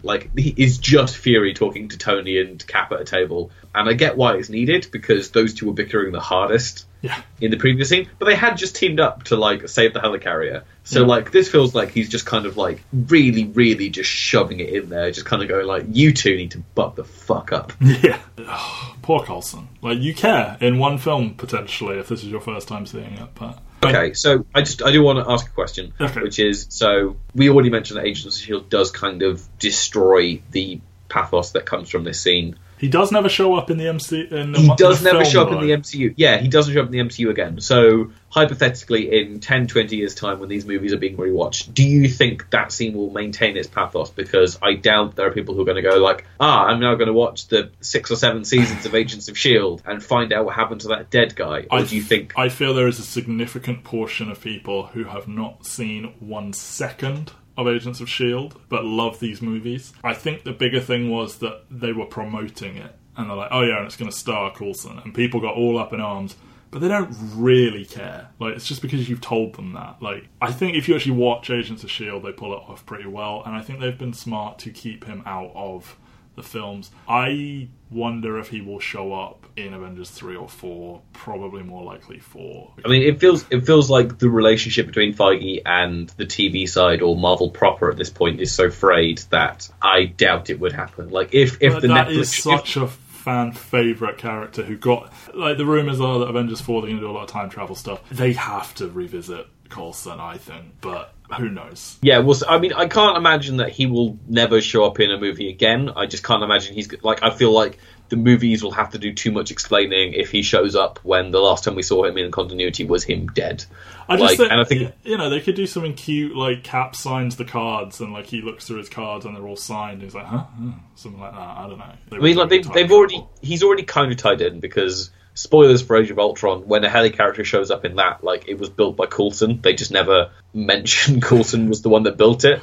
Yeah, so, there's things I can imagine that, when Infinity War comes out, there will be an Agents of S.H.I.E.L.D. inevitable crossover that they're doing that will explain some random thing in the movie. Yeah. But, like, for now, I think Coulson is not showing up in these movies unless they can figure out how to make him not spend 10 minutes explaining, well, there's the Kree, and... No. Anyway, you mentioned Thor and Hulk are out of action. The only reason I want to bring this up is because of a wonderful piece of trivia from Joss Whedon's commentary on the film. So we see Thor in a field and he's very temporarily unworthy, and then he sort of refocuses himself and he picks the hammer up and he summons this lightning storm. So they filmed this in front of a green screen, and Joss was like, I don't know, it just sort of bothers me. Let me take him out to a field. We'll shoot this. It'll look so much better, trust me. They did that. Then when they were looking in the final edit, he was like, see, look how much better that looks. And then they turned to him and said, oh, this is the green screen. We just did it ourselves. And he said he was genuinely terrified of the power of computers these days. I've always liked that. And yet Harry Dean Stanton telling Bruce, well, son, you've got a condition. And that's fun. So Nick Fury rallies the Avengers. They go after Loki, who is trying to open a portal from the top of Stark Tower to bring his army, the Chitauri, through. They come on out and they attack New York, and we get a huge fight scene, and sort of underpinning this, the World Security Council, who Nick Fury and S.H.I.E.L.D. answer to, order a nuclear strike on Manhattan. Because they don't think that the heroes can do this, because they refer to the Avengers as a bunch of freaks. Before we talk about all the fighting, Hawkeye and Black Widow get their little scene together on the helicarrier, and we get more hinting at her past when he talks about being brainwashed, and he's like, do you know what it's like to be unmade? And she says, you know I do. I was like, oh, just give me my Black Widow movie, damn it. They played this scene somewhat romantically, I think, and I think at one point maybe they considered taking it that way, but that was immediately abandoned in the sequel to this. But I personally read it as they were trying to hint at some sort of past romance or something here, but... You know, Jeremy Renner shows up to do some acting, at least. Yeah, like, this is the best he is in the movie. He's in this one brief scene in terms of, like, sheer acting, but it's too little too late at this point to actually make you care. Yeah. Like, it's just like, okay, whatever. Yeah. Like, we've chosen our people, and, like, you've shown up way past the halfway point, so, like, come on. So you get everybody gearing up to the Avengers theme. We have to talk about the music in this film, and I'm not talking about the soundtrack that has Soundgarden on it. I'm talking about the score, the Avengers theme, which... I mean, we can skip ahead to it and then come back here, but like when they are all firstly gearing up, and then you get the shot panning around them as they're all united in New York. Amazing. Yeah, like this is... I made the comment to a friend the other day that like there are only two good character themes in the MCU, and it's the Avengers theme and it's the Captain America theme, which I sadly didn't get discussed last week. But like those two themes are still the best pieces of music that Marvel have put to screen. My friend went to bat to say that the Spider-Man Homecoming and Doctor Strange music is really, really good. But one of them is. Like, I love Michael Giacchino, but like Alan Silvestri has done... When the Avengers theme started up in the Infinity War trailer, like I got chills. Yeah. That's the power of a well-done theme. Like, yeah, it is something that Marvel doesn't have. It's something that DC has excelled at, like... Yeah. The Batman theme and the Superman theme are like iconic pieces of music. The new Wonder Woman theme is probably the best thing in the DCEU. Yeah, like orders of magnitude better than almost anything they've done in these movies in terms of themes. But like Captain America and Avengers, like in Phase 1 and until like they start getting people like Michael Giacchino involved, this is the best score in the MCU, and I can't wait to see what Silvestri does with Infinity War. Yeah. I just know that there's going to be like a piano or like string version of this theme that's going to be playing at some like incredibly heart-wrenching moment that's going to destroy me. The acoustic version of America, Fuck Yeah, and Team America. Exactly. But yeah, like I'm glad that Marvel have finally decided that they need to get some good music involved, because apart from the Guardians of the Galaxy soundtrack, not the score, doesn't count. Like, yeah, like everything else is just kind of like, oh, did they actually hire people to do music for this? Yeah. And now they've hired Kendrick Lamar, so cool. So Tony confronting Loki, I think that's a fun scene. You know, Loki attempts to take Stark over, but he can't because the arc reactor is blocking his heart, and Tony does the little thing about performance issues. 1 in 5 apparently. And then you get to see more of Loki's like immense physical strength. He throws him through a fucking window with one hand. And then you get the cool mid-air rocket suit. He also, I forgot to talk about at the beginning of the film, when he lands in his Iron Man gear on this little runway sort of walkway thing, and he's walking and it's taking the suit off for him, and then again this sort of suit that goes onto him in midair. Again, fun nods to, you know, the cartoon and that briefcase scene in Iron Man 2. Good stuff. I love that they start getting like more creative with like how the suit gets on, and it's not like, oh, he can only stand in this one specific place, and like there's little bits like this that they kind of like start to make it less dumb. And like you look at that first one, he gets like drilled into it. Yeah, like I mean, we'll get into. They take this to an extreme, yes. They take it to an extreme, which we'll discuss next week. So it's time for the final fight, which is signified by the HUD in Tony's little mask. It changes to like war mode, and I really like that. We have this giant fight scene. It is the best final act in Phase 1. It might be the best third act in all of the MCU. I think it's the best third act in any comic book movie. Probably. I don't think there's any act like even in the movies that I would say are better than this one. Yeah, like the Dark Knight doesn't end spectacularly. I don't think. Yeah, the boat happens and anyway. the boat is not the climax of that movie that you want it to be. Yes, there is the fun scene with the Joker and Two-Face, but like there isn't a steady ramp. Like the movie kind of like cools back down a bit, whereas this movie, like, it gets to the point where the heroes are beaten, and then it beats them some more for about 20 more minutes. So, in the background of this scene was supposed to be Oscorp Tower from the Amazing Spider-Man films, due to a deal between Disney and Sony, but they had to cut it out, so they probably spent some money, and, like, lots of business meetings happened, and renders were done, and then they were like, nah. And that's just that happened, because then we wouldn't get Tom Holland as Spider-Man. We would probably be stuck with Andrew Garfield if the deal had gone through afterwards, if this had happened. Yeah. That would have been interesting. Yes. So there's so much happening here, it's going to be hard, but I kind of made my notes chronologically, so this is the order these things happen in, but I like that when Thor is attacking Loki, or then Thor and Loki are fighting, it does seem to briefly relent when Thor is like, look at what you've done. And I know he does end this scene by stabbing him to reveal he's, like, faking, but I like to think in my headcanon, Loki does have a brief moment of like, God, this has gotten out of hand. And he says it's too late, and then he stabs him. But, you know, I feel how I feel about Thor and Loki. So. Okay, I'm going to suggest something. Okay. How about we just say our 3 favourite moments from this, rather than running down. Everyone's seen this scene. This scene is like everyone has seen Avengers. Everyone has seen this one. Let's just do like key points. What our 3 favourite like little bits of it are. God. Okay. My first and foremost would have to be, as part of that scene where it moves between all 6 of them, when Iron Man shoots his lasers off Cap's shield and he redirects it, I die. I just die. I can't handle it. Anything like that, and they will do it in Age of Ultron as well, anything where powers are combining in interesting ways like that, I lose my mind at. Okay. I think, the obvious favourite moment is Hulk and Loki. Yes. A little rope tied around Tom Hiddleston's foot, and they didn't tell him when they were going to pull it, and it creates a phenomenal scene in the history of cinema, with the grand standoff between the strongest hero and the big villain, and he just smushes him. He just bangs him on the floor like a toy or something. It's such a Joss Whedon take on it. You can see the DNA of like Incredibles in there, where it's just like monologuing and just like taking that, but it's just like you can tell he's getting ramped up, and you can tell that he's got this great speech like we've seen previously in the movie, but Hulk just isn't interested, and he just completely destroys him. Yeah. We get the fantastic ad-lib line of "Puny God" from Mark Ruffalo.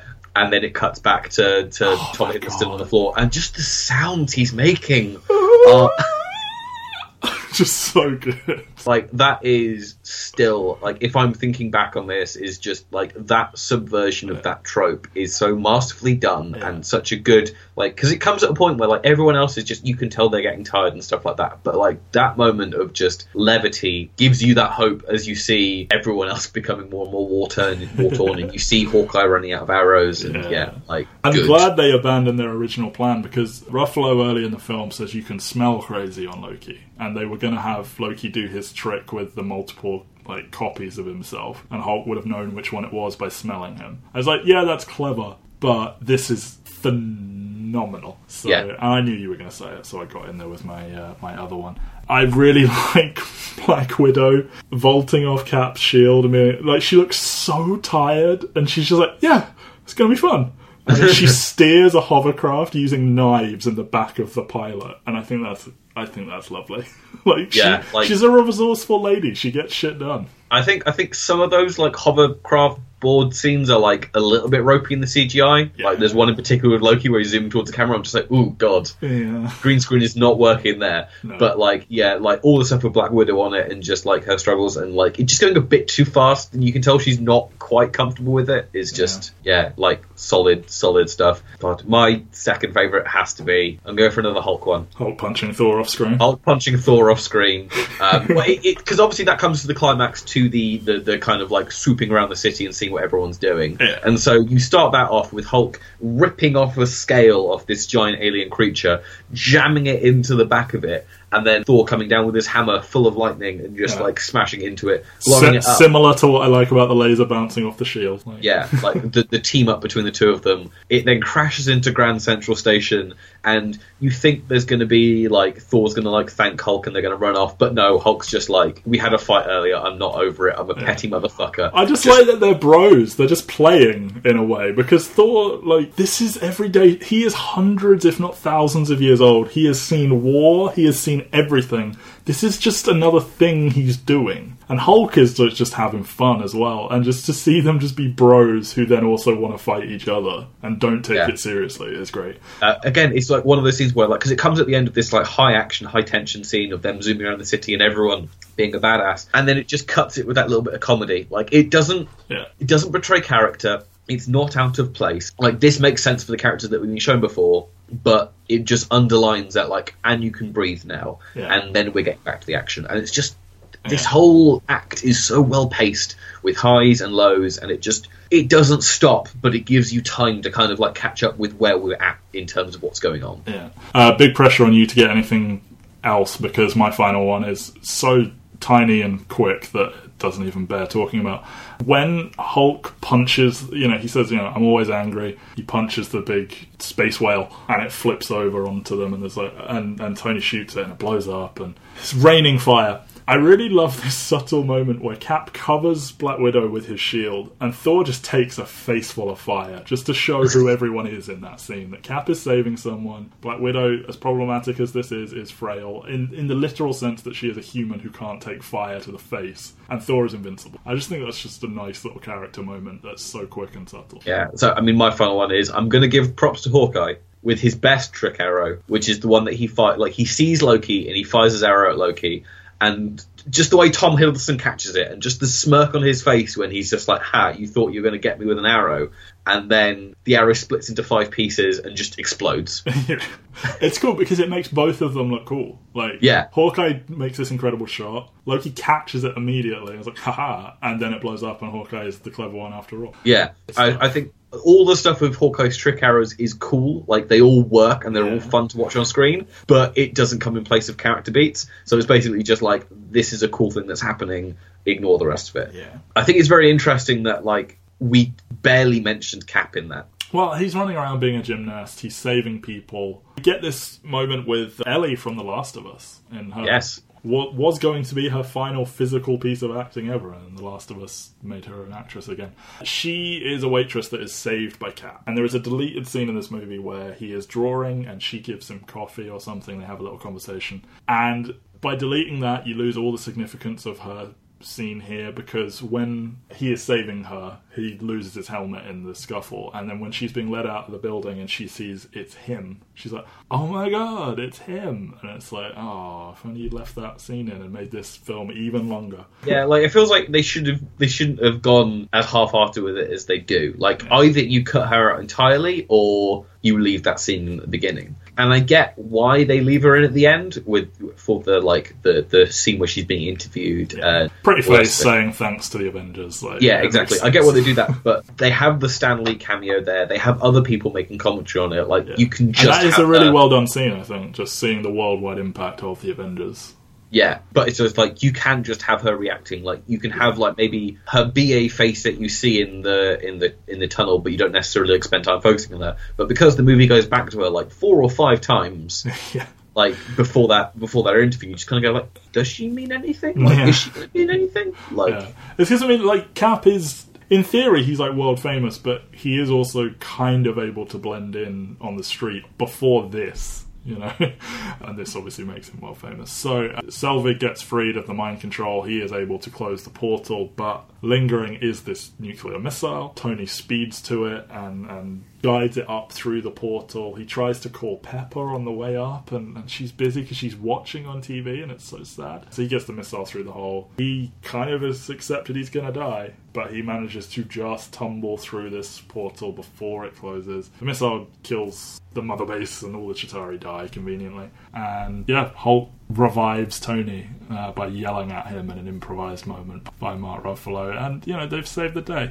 Obviously, you and I gush over the PTSD, the consequence of this film, and we will hear that next episode, but it's a great moment. It calls back to all of Cap's criticisms of Tony. When it comes down to it, he does make the sacrifice play, and that is character development in a nutshell. Yeah, like, this movie does more for Tony's character than Iron Man 2 does. Mm-hmm.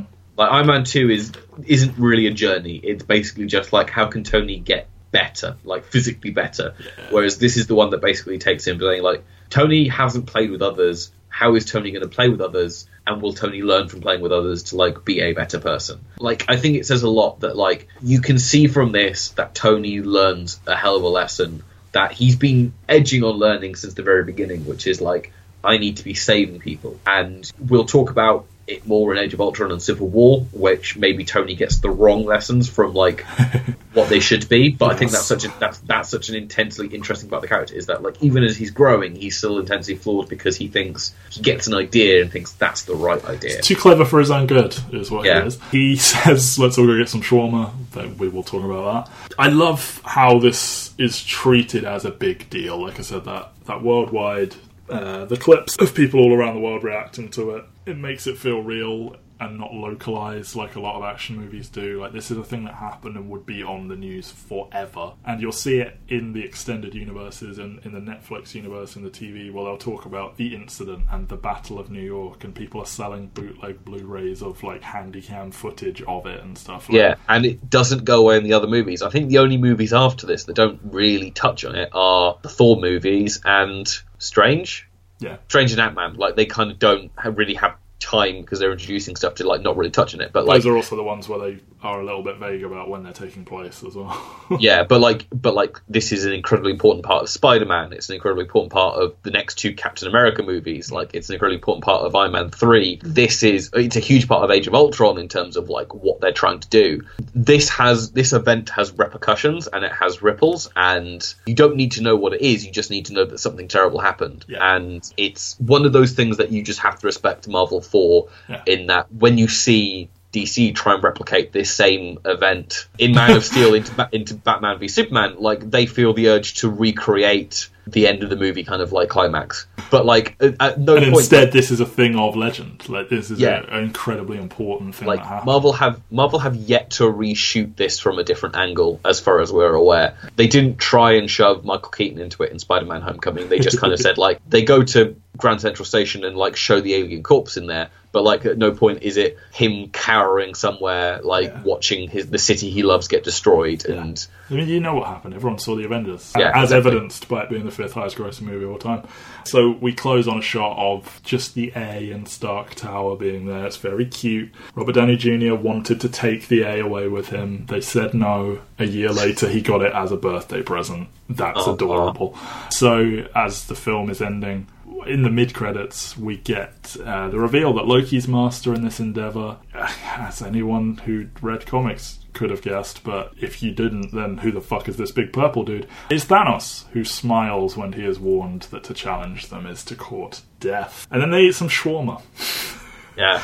A scene that they filmed between it coming out in the UK, or internationally, and it coming out in the US, because I watched this movie and this scene didn't exist, and they filmed it hastily. They had to have Chris Evans in a prosthetic jaw to cover his big old beard. And how fun is this? That Marvel are like, oh yeah, let's just get everyone together and shoot this scene. I can't remember where it was. It was like a press conference or something, and they were just like, oh, we've got to go shoot another scene now. And basically they finished the press conference, or it might have been even like the premiere of the movie or something like that, and they ran away to a set and just kind of like shot it in an afternoon and got it ready for the distribution of the movie. So, you watched this when it came out. The movie, yeah. Yeah, did you know who Thanos was? Vaguely. Vaguely. Like, when I looked, I wasn't like, oh, it's Thanos. But then when I like Googled it, I was like, oh, yeah, I know who Thanos is, yeah. But it just looked a bit odd to me. But... Yeah, it's odd, and also, like, going with people whose only frame of reference is the movies, like, without comic book reference. Like, I know people who watch it as comic book fans, but, like, watching it with people who don't know it, like, it's interesting to watch them kind of, like, they now know who Thanos is, despite him only being in 2 more movies beyond this. Yeah. They've done a pretty good job of building this dude up. They have a big task on their hands. Like, cards on the table, I was a kid who grew up on the cartoons. I didn't read a single issue of a comic book until, I think the first thing I read was Civil War, and then I just got big trades. So I can't sit here and claim I was reading Avengers comics for years and then I saw this movie. That's not me. I have since given myself an enormous crash course in comic book history, and now I appreciate some of these things. But yeah, as someone who wouldn't have just immediately gone, oh my god, it's Thanos, it was slightly like, but they have built him up, so they didn't just leave that one there. But they did for a little while. Yeah, like it's such a random scene where like he doesn't speak, he doesn't do anything. And it's good that he gets as much to do as he does in Guardians of the Galaxy, because based off this... It's kind of weird how much he gets to do in Guardians of the Galaxy. Yeah, it is. But like, it's definitely like the most important building block, because then when he shows up again in Age of Ultron, it's not weird. Yeah. Like, it's not like this has been 3 years... Who is this monster who just shows up at the end of these movies? Yeah. God, I love this movie. Yeah. So just some very minor little extra things, and then we'll get out of here. But so cameos, we got Paul Bettany back as Jarvis. Good work here as Jarvis, I think. You know, you never really talk about him much other than the debut, but yeah, good stuff here. Good back and forth with Tony. Maximiliano Hernandez is back as Jasper Sitwell. I know all the fans were screaming for him, and he's back. Powers Booth and Jenny Agutter are members of the World Security Council. Jenny Agutter being on the World Security Council is going to be incredibly important in a few episodes' time, because I lost my fucking mind. Dan Lee gets his cute little scene on the news. As I said, Ellie from The Last of Us, Ashley Johnson, that's her name. She has a name. She's not a character, she's a person. She's in it at the end. Damien Poitier is playing Thanos for now. Natalie Portman appears as a picture on a screen. She was going to be in it, but she was pregnant, so she couldn't. Yeah, so just we talked about it at the beginning, but like the big takeaway for me on this is that Joss wrote the fuck out of this. It is so tight. Every line almost is important. He balances between all these characters. He elevates these characters, that Thor, Loki, Coulson, Fury, to an extent. He does new things with Tony. I think he does good work with Cap, but as you said, he didn't get time. And you just know he understands these characters. Like, he is a legitimate fan who grew up and was like, well, obviously you do this, obviously you do that. And, you know, you say how he'd only directed one film before this, and he'd obviously written a ton of scripts over the years, but you get it why they did this. Because you could say how this could be like a risky casting for them. Like, this is all leading to this huge movie. What director have we got? Oh, Joss Whedon. The guy from Buffy. Exactly. But it's just, these characters live in him. He knows them so well. And it's so sad that he completely burns out serving as Marvel's, like, arbiter of, like, where it all goes. Because in a bubble, this film is phenomenal. Yeah, it's kind of sad, because obviously, like, immediately after doing this, he went off and did Much Ado About Nothing is what he did immediately after this. And he said it was like a kind of like a cleanse down, that he had to do. Yeah, and like you can see why. It's basically him hanging out in his house with a bunch of friends. And then he goes into multiple years on Age of Ultron and just burns himself out, because the follow-up was never going to be the home run that the level of cultural importance of Avengers. It was an event. Like, so many films talk about being event movies, but this was an event. Everyone was talking about the Avengers. A basketball player that I like a lot, he tweeted something like, does anyone else just like watch the Avengers every day? And I was like, yes I do. Yeah, and it sets them up to be Marvel-ass Marvel. Like, these early films, we've talked about some of the shaky aspects to them and them trying to establish stuff. Once Avengers hits, they basically have license to print money from then on, and people care, and they line up to see every one of these. Yeah, like, this is probably the defining blockbuster of this decade. Yeah. Like, I mean, maybe you can argue that Force Awakens, like, has kind of taken some of its thunder, but I think that's a cultural thing for a different reason. Yeah. This is from the ground up the franchise of the 21st century. I do not think there is anything more important. Like maybe Fast and Furious is the only other thing that you could kind of level against it as something that's like so very emblematic of the decade that it was, or the century it was made. But this as culmination, and this is actually good. So yeah, but the Avengers is a staggering achievement. Yeah. I keep saying that whenever I talk about Avengers. It's like, do you know how hard this must have been to do? And like, you can tell how hard it is to do because Age of Ultron isn't as good. Spoilers. But I don't think. But again, I've said this is the best movie that Marvel have done, and I stand by that. I do not. I think there are shaky aspects, but I think they're all taken away by just the sheer joy and love and whatnot that I get from it. And every fault that you have against Marvel movies, like the music isn't that good, isn't so in this movie. The third act is bad, isn't so in this movie. The villain is bad, is not good true in this movie. It gets everything right, and is that one thing that you can say. Like even the movies that are held up as being great, like your Winter Soldiers, your Guardians of the Galaxy, when you think about them, they don't actually always like stack up to one of those like three criticisms against them. For me, there are only two films Marvel make that come close to contending with this, and we will talk about that as we go. Do you want to? I'm going to spit off a quick ranking of MCU Phase 1. You can agree or disagree. I would say at the top, Avengers, followed by Captain America, First Avenger, followed by Iron Man 1, followed by Thor, followed by Iron Man 2, followed by The Incredible Hulk. I think that's pretty much spot on. I'm loading up my Google Sheets, which has got my ranking on it. Because don't reveal your rankings beyond this, but just for Phase 1. I mean, I think we can agree Incredible Hulk at the bottom, Iron Man 2 above that. And then Thor, as much as I like it, as much as I said I would rather rewatch Thor these days than I'd rather rewatch Iron Man 1, you can't take away from what Robert Downey Jr. did there. You can't take away from it starting all of this. So Iron Man 1 above Thor. Once upon a time, I probably would have liked Iron Man more than Captain America 1. But just with what they do with Cap over time, it gained all that just magic. And, we talked about it. But yeah, this is undoubtedly number one. It's Avengers, Cap, Iron Man, Thor, Iron Man 2, Hulk. Yes. Exactly the same as you. It is. Okay. I think there are people that would disagree with that. Yeah. I think I think we are in the minority of people who would put Captain America above Iron Man. Yeah, people just fucking have such a hard on for Robert Downey Jr. in Iron Man 1. It's insane. They're just blind to the... You heard the episode. So we've got a final bit of business to deal with before we get out of here. There's no need to do good third act, bad third act. There's no real need to do villain watch. This is obviously the best villain Marvel have done so far. Yeah, it's the first and really only time that they actually get a villain that gets to develop over the course of multiple movies. Yeah. And at this point, Loki is as ingrained a character as any of the big guns. And giving him more to do was never going to be a mistake. He is a character even more so than a villain. I can't believe that Marvel still go through the rigmarole of killing off a lot of their villains at the end of movies so that they don't get this kind of development.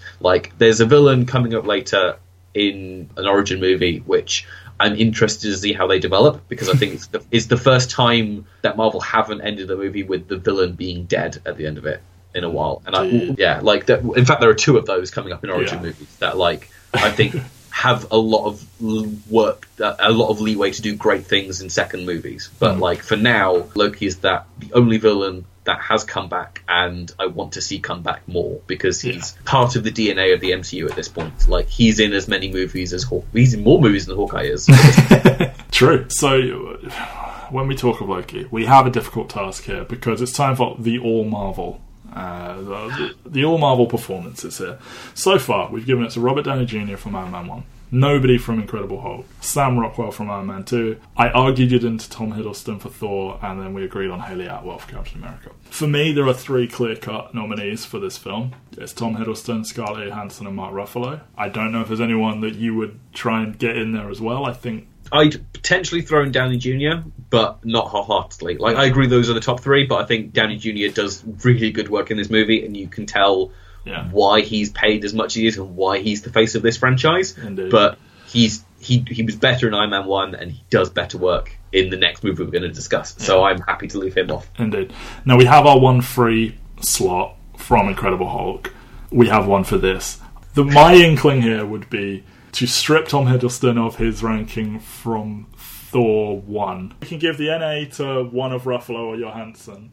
Yes. And we can leave Tom Hiddleston with Thor 1 and just say, look, he's still really good here. He's better here, but we've got to get him in somewhere. And I personally think Johansson and Ruffalo are doing such good work here, they can't be ignored. I was originally hoping this would turn into like a battle of like we get to argue between between Johansson and Ruffalo, because this, like, yes, Johansson's appeared before, but my God, like this character is magnitudes better. I mean, she's an actress that's been around for a lot longer than I think a lot of people realise, like making a lot of movies from a young age. And, you know, she's obviously incredibly attractive, but I feel something happened here where she became a fucking megastar, and now she can carry movies. And I think it's from this, personally. And I think it's a fucking abomination that Marvel have not given her movie yet. That had better be coming in these 20 unannounced movies. Like, they've said that they've hired a screenwriter now, which is more than they've done before. And I mean, I've had my theory that like there's a reason why that like they haven't done it, but that all depends on how Infinity War Part 2 plays out. Like she's so good, and the fact that they haven't given her this role yet or given her the chance to be in a solo movie yet is bonkers, especially considering how good she is here. Yeah. And yes, she gets an awful lot to do in both Winter Soldier and Civil War, and she gets a hell of a lot to do in Age of Ultron as well. But she's still playing second fiddle. And this is so meaty, and she's keeping up with the heavy hitters. She's getting almost equal screen time, and she's very important. And she kicks ass. Like she kicks as much ass in that final fight as anyone else. Yeah, it's interesting to say she's almost like the audience surrogate at this point. And I think Coulson also fills that role, but I think the two of them together are very much that kind of like eyes on the ground, your quote-unquote normal people. Obviously she's heightened, but she's still like, compared to these gods and super soldiers and robot men, like she is having to deal with not being as powerful as them and having to put on this strong face. And like I talked about like how Hawkeye's at his best when he revels and how useless he is. Black Widow denies how useless she is. She rises above and she does everything she can with what she has, and it's so well done. No, she's fantastic, and Ruffalo again. What a weird move, because like this dude had come off The Kids Are Alright, and like he's a character actor and like an actor's actor and all this, and you were like, Mark Ruffalo, like he's not a name, and then he's like, nope, he's fucking Hulk forever now. So like he's got the hardest role probably in this movie, because not only is he replacing someone who's very high profile, incredible, one of the best actors of all time. Then he's also coming into this piece where he's having to like figure out what he wants to do with this role, whilst also having to play with other people. Like he didn't get a dry run. Everyone else got a dry one at some point. Yeah, he doesn't. He's thrown headfirst into having to have chemistry with all these people, and I'm sure they didn't screen test everyone with everyone when they got cast, but I'm sure they definitely probably put Chris Hemsworth and Robert Downey Jr. and Chris Evans in a room before they got cast, just to make sure that, like, if we ever do this is going to work. Whereas Mark Ruffalo, like, the speed that this would have had to happen is insane. And he's got such good chemistry with everyone. Like, he doesn't really have a scene with Hawkeye, but I'm sure he would have good chemistry with Hawkeye. He is outstanding, and it's a shame that like the rights issue with Universal means he hasn't had a chance to do a proper solo movie yet. But shout out to his physical portrayal of Hulk. Like, he's doing all that mocap, he's doing improv, like he's yelling at Tony, he's saying puny god, like he is playing the Hulk. It's not he shows up for half a film and then the computers do the rest. He's playing Hulk.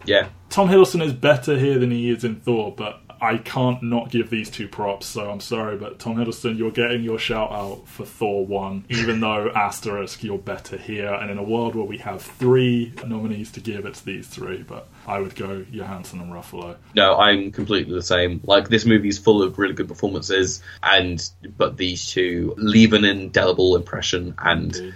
Good use of indelible. Now let's leave an indelible impression with the closing of this podcast. Go to entertherealworld.com. That's 2 E's in real, like a film reel. Go to Mike and Matt on SoundCloud. We've got so many podcasts out. The Blade series of podcasts will have been over by the time you hear this, but that exists. Maybe me and Mike have started True Detective by now. Maybe the other super secret project.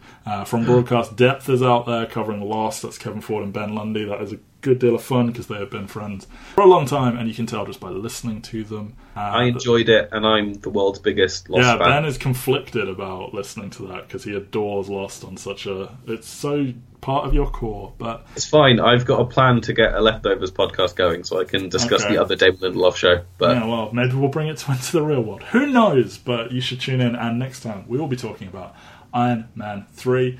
This is one to listen to, definitely. I mean, I want you to listen to all of them, but Ben and I are going to have some opinions that are going to differ very wildly with the public opinion. So I think not from each other. Not from each other. No, not at all. We're in total agreement on it. So listen to that next time. I'm excited for how we've structured it because you've given me the pitch and it's different again to the last two episodes. Yeah, so.